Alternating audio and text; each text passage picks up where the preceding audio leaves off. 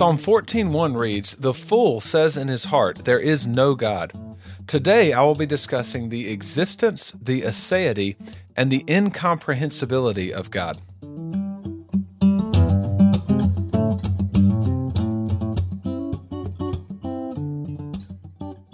This is the Doctrine for Doxology podcast. You can always email me, doctrine4, that's the number 4, doxology @gmail.com. You can also follow me on Instagram @TheRealBearMartin. And so let's jump right into today's episode. I like to start out with a verse that just kind of gets us thinking about a general concept. As we approach these doctrines about God, how should we be thinking about this? And this, as I was studying these different doctrines over the past week, this verse came to mind. So it's Psalm 8. I'm going to read verses 1 through 4. "O Lord, our Lord, how majestic is your name in all the earth. You have set your glory above the heavens. Out of the mouth of babies and infants you have established strength because of your foes to still the enemy and the avenger. When I look at your heavens, the work of your fingers, the moon and the stars which you have set in place. What is man that you are mindful of him, and the Son of Man that you care for him?"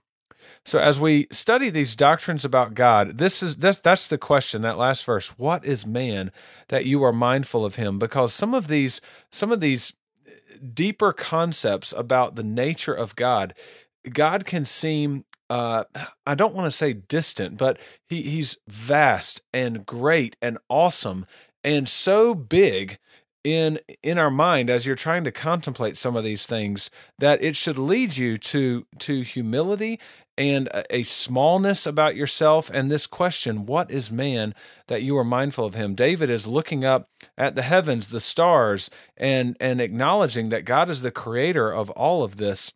And so it led him to this place of humility. So the conclusion, the rhetorical question, what is man that you are mindful of him? It's not that you think about that and conclude, well, actually, man is pretty great. You know, I can see why God thinks we're so special. No, that the obvious answer is we are so small and so insignificant compared to the glory of God and even the vastness of God's creation. What is man that he would be mindful of us and care for us? Not only that, but we are made in his image, and he has set us over earth. He's given us dominion over the earth, and that's what the rest of the psalm talks about. And then, of course, this psalm is quoted referring to Jesus in Hebrews. So that's the mindset as we approach some of these doctrines about God. It should lead us to a place of humility, and it's a good thing to contemplate these things about God where he is big and great and holy and awesome and majestic. I think sometimes in modern Christianity, you're going to hear a lot, and it's a good thing. I don't want to say it's overemphasized, because I don't think you really can overemphasize any of the qualities of God, but he certainly is our loving Father, but we hear that a lot in modern Christianity, and so few people know these truths about just the nature of God, that these truths that are revealed to us in the Bible. So God is not the man upstairs or grandfather in the sky.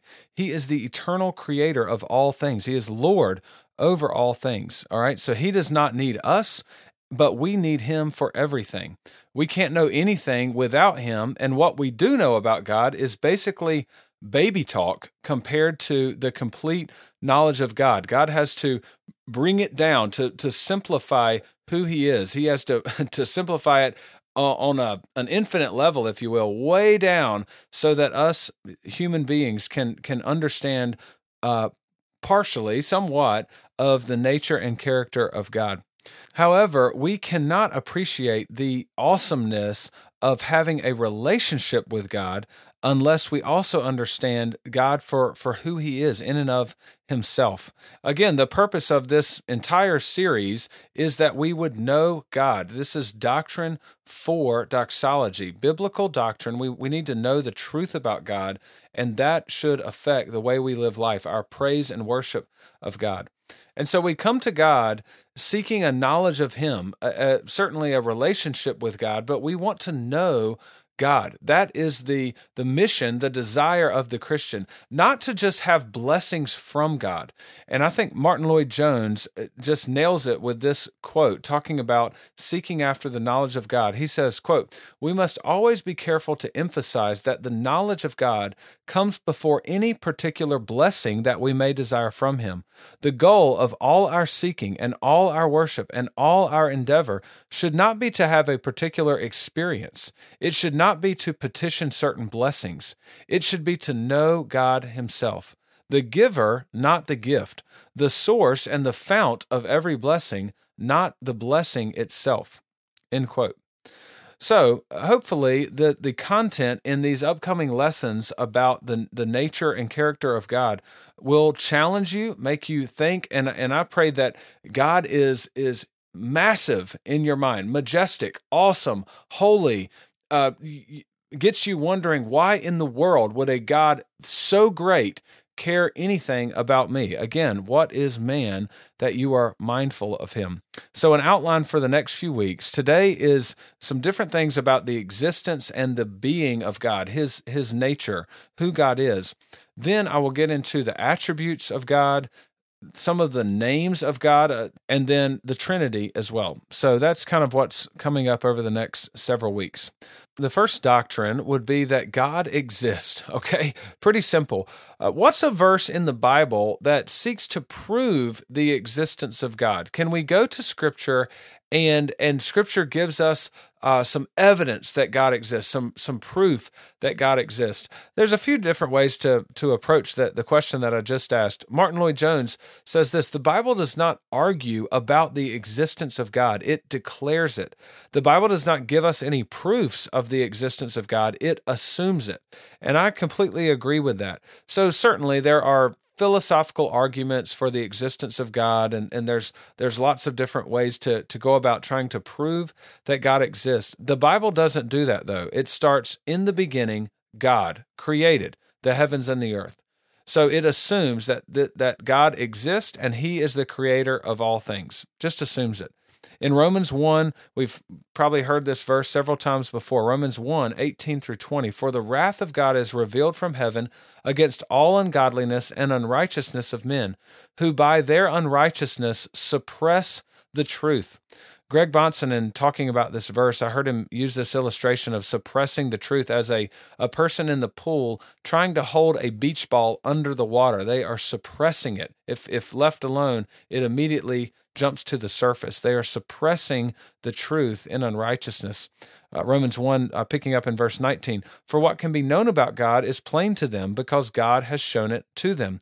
For His invisible attributes, namely His eternal power and divine nature, have been clearly perceived ever since the creation of the world, in the things that have been made, so they are without excuse."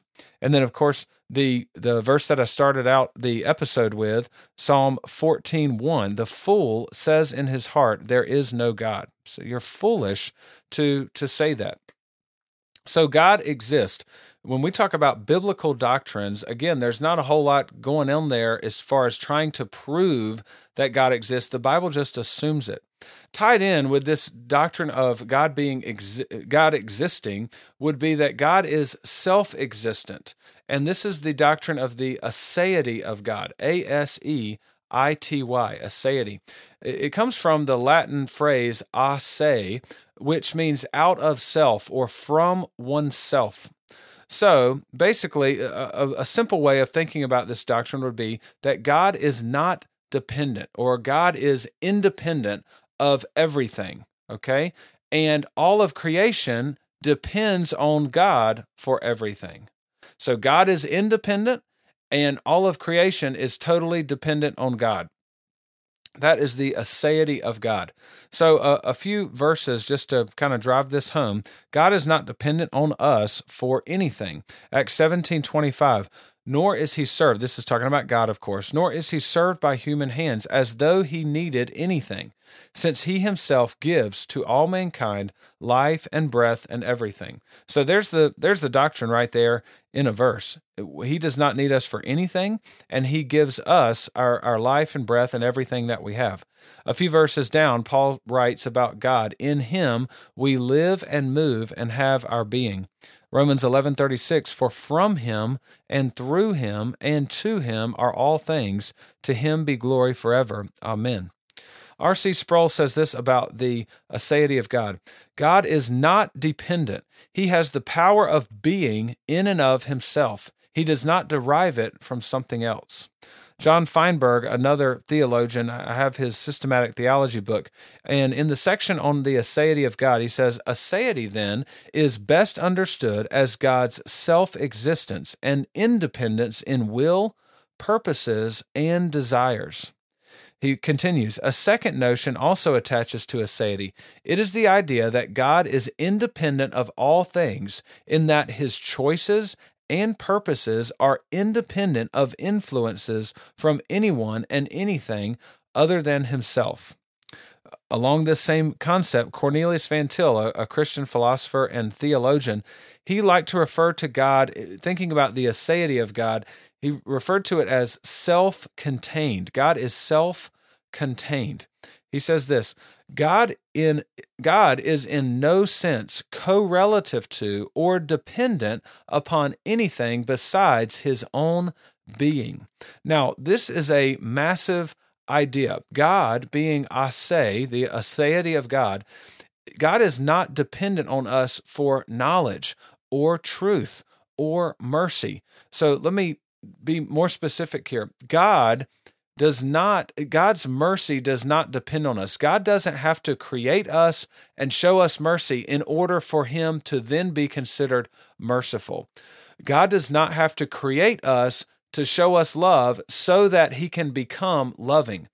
God is love. God is mercy. So he does not need us. The qualities that God possesses, God is not dependent on us for any of that.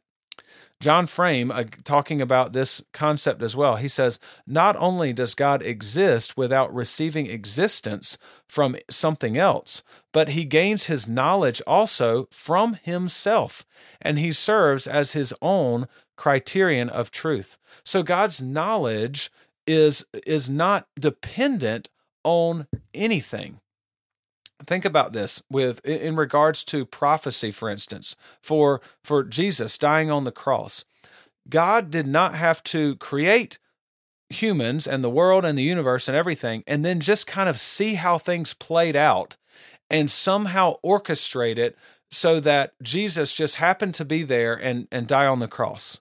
No, this was all part of God's decree before he ever created in eternity past. And so a lot more on this topic as we get later in later episodes on the decree and the will of God and things like that. But God's knowledge does not depend on humans. God's knowledge is self-contained. And so a verse on this would be Acts 2:23. So it says, this Jesus delivered up according to the definite plan and foreknowledge of God, you crucified and killed by the hands of lawless men. Genesis 50:20 is a great example of this concept too. And this is where Joseph he's sold into slavery by his brothers because they're jealous of him. Joseph he interprets some dreams for Pharaoh in Egypt, and he rises to power. He's second in command. Then his brothers, because of a famine, come to Egypt seeking food, and they have to stand before Joseph. And so they think that Joseph's going to have them killed. And Joseph says this to them, as for you, talking to his brothers, you meant evil against me, but God meant it for good, to bring it about that many people should be kept alive as they are today. So God was not scrambling around up in heaven as Joseph was sold into slavery. God is not scrambling around trying to figure out a way to make good of this somehow. No, this God's knowledge about the event that Joseph's brothers would sell him into slavery, God knew that before they ever did it. So his knowledge is not dependent on us. His mercy does not depend on human decisions. Romans 9:15-16. For he says to Moses, this is the Lord speaking, I will have mercy on whom I have mercy, and I will have compassion on whom I have compassion. So then it depends not on human will or exertion, but on God who has mercy. So his mercy does not depend on us. His glory does not depend on us. 1 Timothy 6:16, this is talking about God, who alone has immortality, who dwells in unapproachable light, whom no one has ever seen or can see. To him be honor and eternal dominion. So God dwells in unapproachable light. When in Scripture, oftentimes glory is associated with bright light, and God dwells in so much glory that it's unapproachable. So for us to shine our little flashlight of glory towards God does not increase his glory. Okay, he already has. If you want to think about it on a points system, God already has all the glory points that there are to have.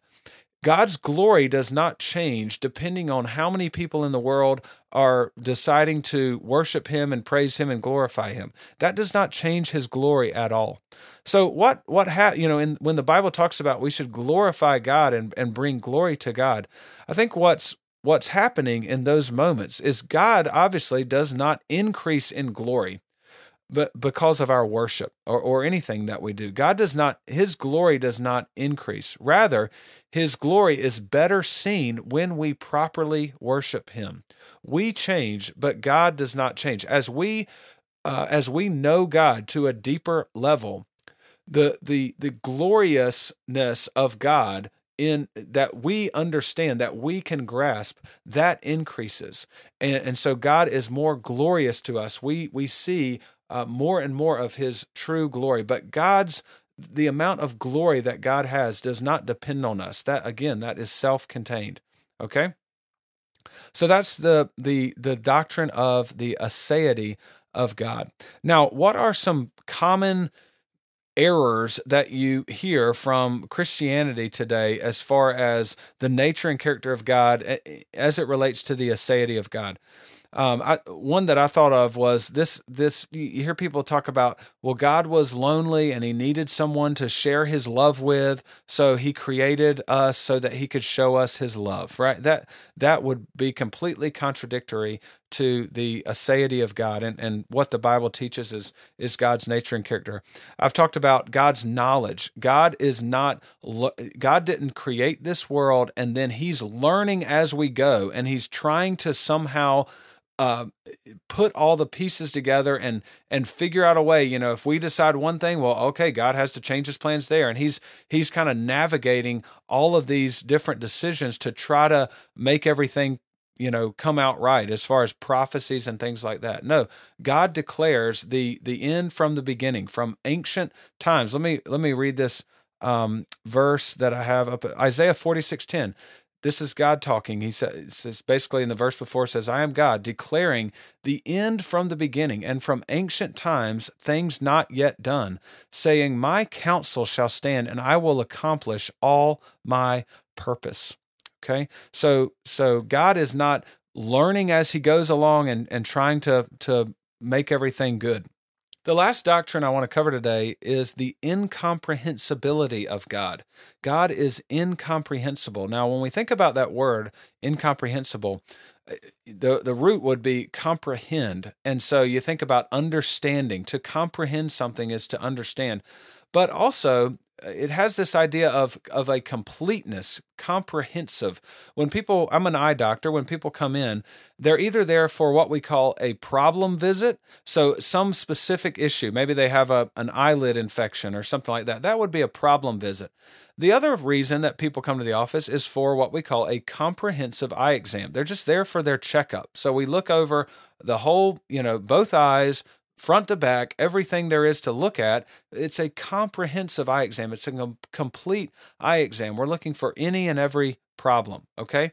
And so when we say God is incomprehensible, it means that we cannot completely understand God, okay? So the Lexham Survey of Theology is a resource that I have. It kind of bundles a lot of theology resources together in one book, okay? And so it says this about in the section on God being incomprehensible. It says, God cannot be fully known or described as he is himself by any created being. So no created being can properly, fully, completely describe or know God. A little bit more information on that from the same resource says, to say that God is incomprehensible is not to say that we can know nothing about God, but rather that because God is infinite, no creature can ever come to comprehend, understand, grasp, or describe God in a manner that is worthy, adequate, or all-encompassing. So when I have a patient come into the office that needs cataract surgery, I'm going to tell them a little bit about how cataract surgery works. So I get out the little eye model and show them a few things, just the basics, right? So they may go home and tell their family, now I know how cataract surgery works. And is that a true statement? Well, yeah, it is. They do know how cataract surgery works on a very basic level, but they don't know comprehensively all there is to know about cataract surgery.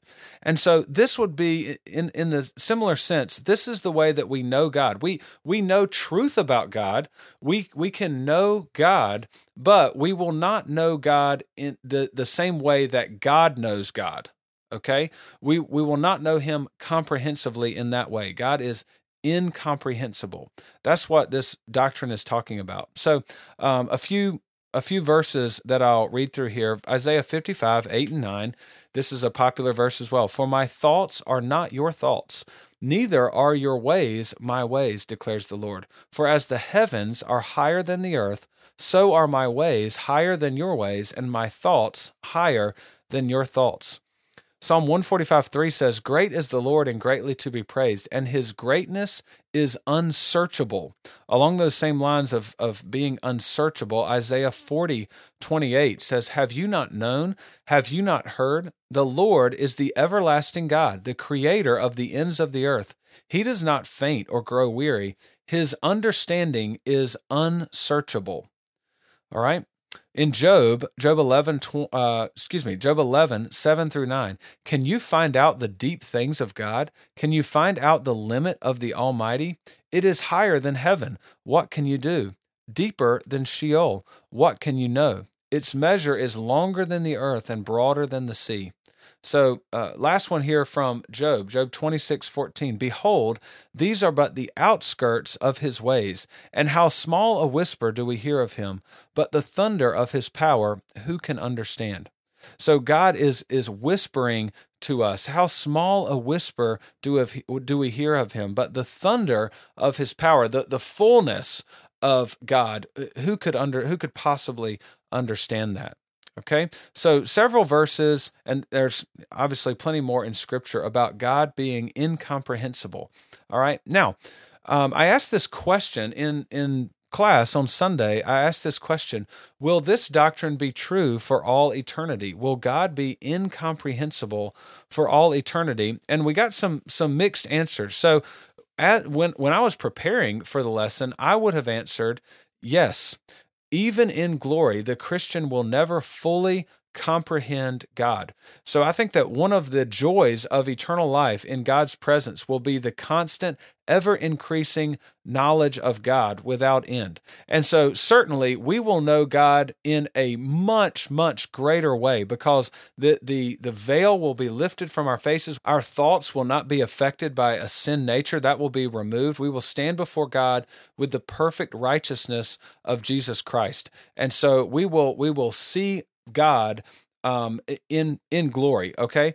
Now, there's some people in the class were saying, no, we will eventually know God completely. God, this doctrine of God being incomprehensible, that will end when we get to heaven, so to speak. And some verses that were brought up, which I thought were great verses, 1 Corinthians 13:12. For now we see in a mirror dimly, but then face to face. Now I know in part, then I shall know fully, even as I have been fully known. And then another verse, 1 John 3:2. Beloved, we are God's children now, and what we will be has not yet appeared.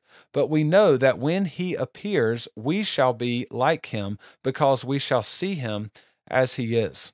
Okay? So I thought those were fantastic verses on this concept.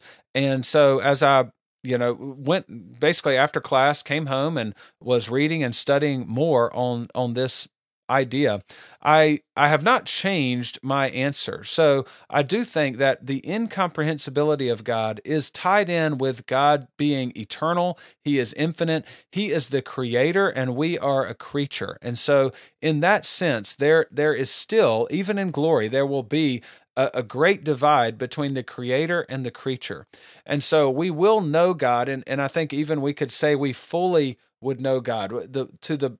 The most of our capabilities as a creature, we will know God, but I think we still have to acknowledge that he is our creator and we are the creature. And so there is still a gap. We will not know God the way that God knows God. Okay. Even in eternity. Now that's how I would answer that as I've contemplated it more. But certainly you've got my email and Instagram, and you can send me some other verses or some other thoughts if you're interested in discussing that further. So it's at least something very interesting to think about. Now, another thing that was brought up in class about the incomprehensibility of God is, this idea, it's prevalent in Hinduism, but I've heard this little parable or story mentioned by several people, even atheists before. Here's how the story goes. There's an elephant and there's 6 blind men, and they're trying to figure out what an elephant is like. They've never seen an elephant. And so one blind man grabs the leg of the elephant and says, "Oh, elephants are like pillars." Okay. Another one grabs the trunk and says, "No, an elephant is flexible and snake-like." Another one grabs the ear and describes that. And so the parable of the story is that all these different religions would be like the different blind men, and they're grasping at things. They don't know exactly where they're at. And so everybody is trying to get to God. And there are multiple ways of describing the elephant, and there are multiple ways to get to God. Okay, so that would be the basics. This story is pretty malleable, so it may be told in different ways, but that's the general concept.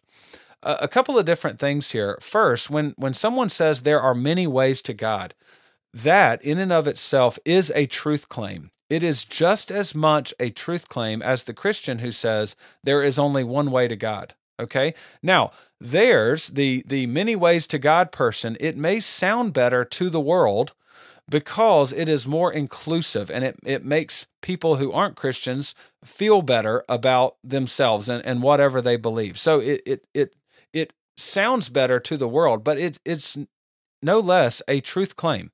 They are assuming, when they say that there are many ways to God, it's a truth claim. They are assuming that they are not like the blind men. They are assuming that they have the ability to stand back with their eyes open and they know the whole picture. And so it really is an arrogant claim to say that there are many ways to God. Christianity is not the only way. There are many ways to God. That is an arrogant claim. It claims to know even more than everybody else. You see what I'm saying there?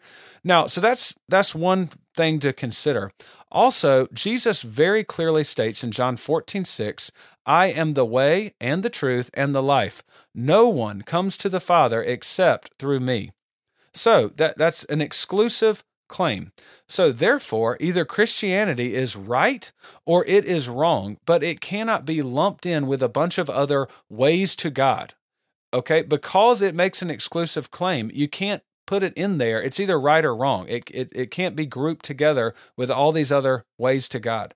And so that's two different responses to this whole elephant illustration story, whatever you want to call it, and this concept of can we know God, right? So that's how that came up. And I thought those were, both the things that I've just covered here were great discussion points in class. And that's what, if you're not involved in a local church, get involved with a local Bible preaching church.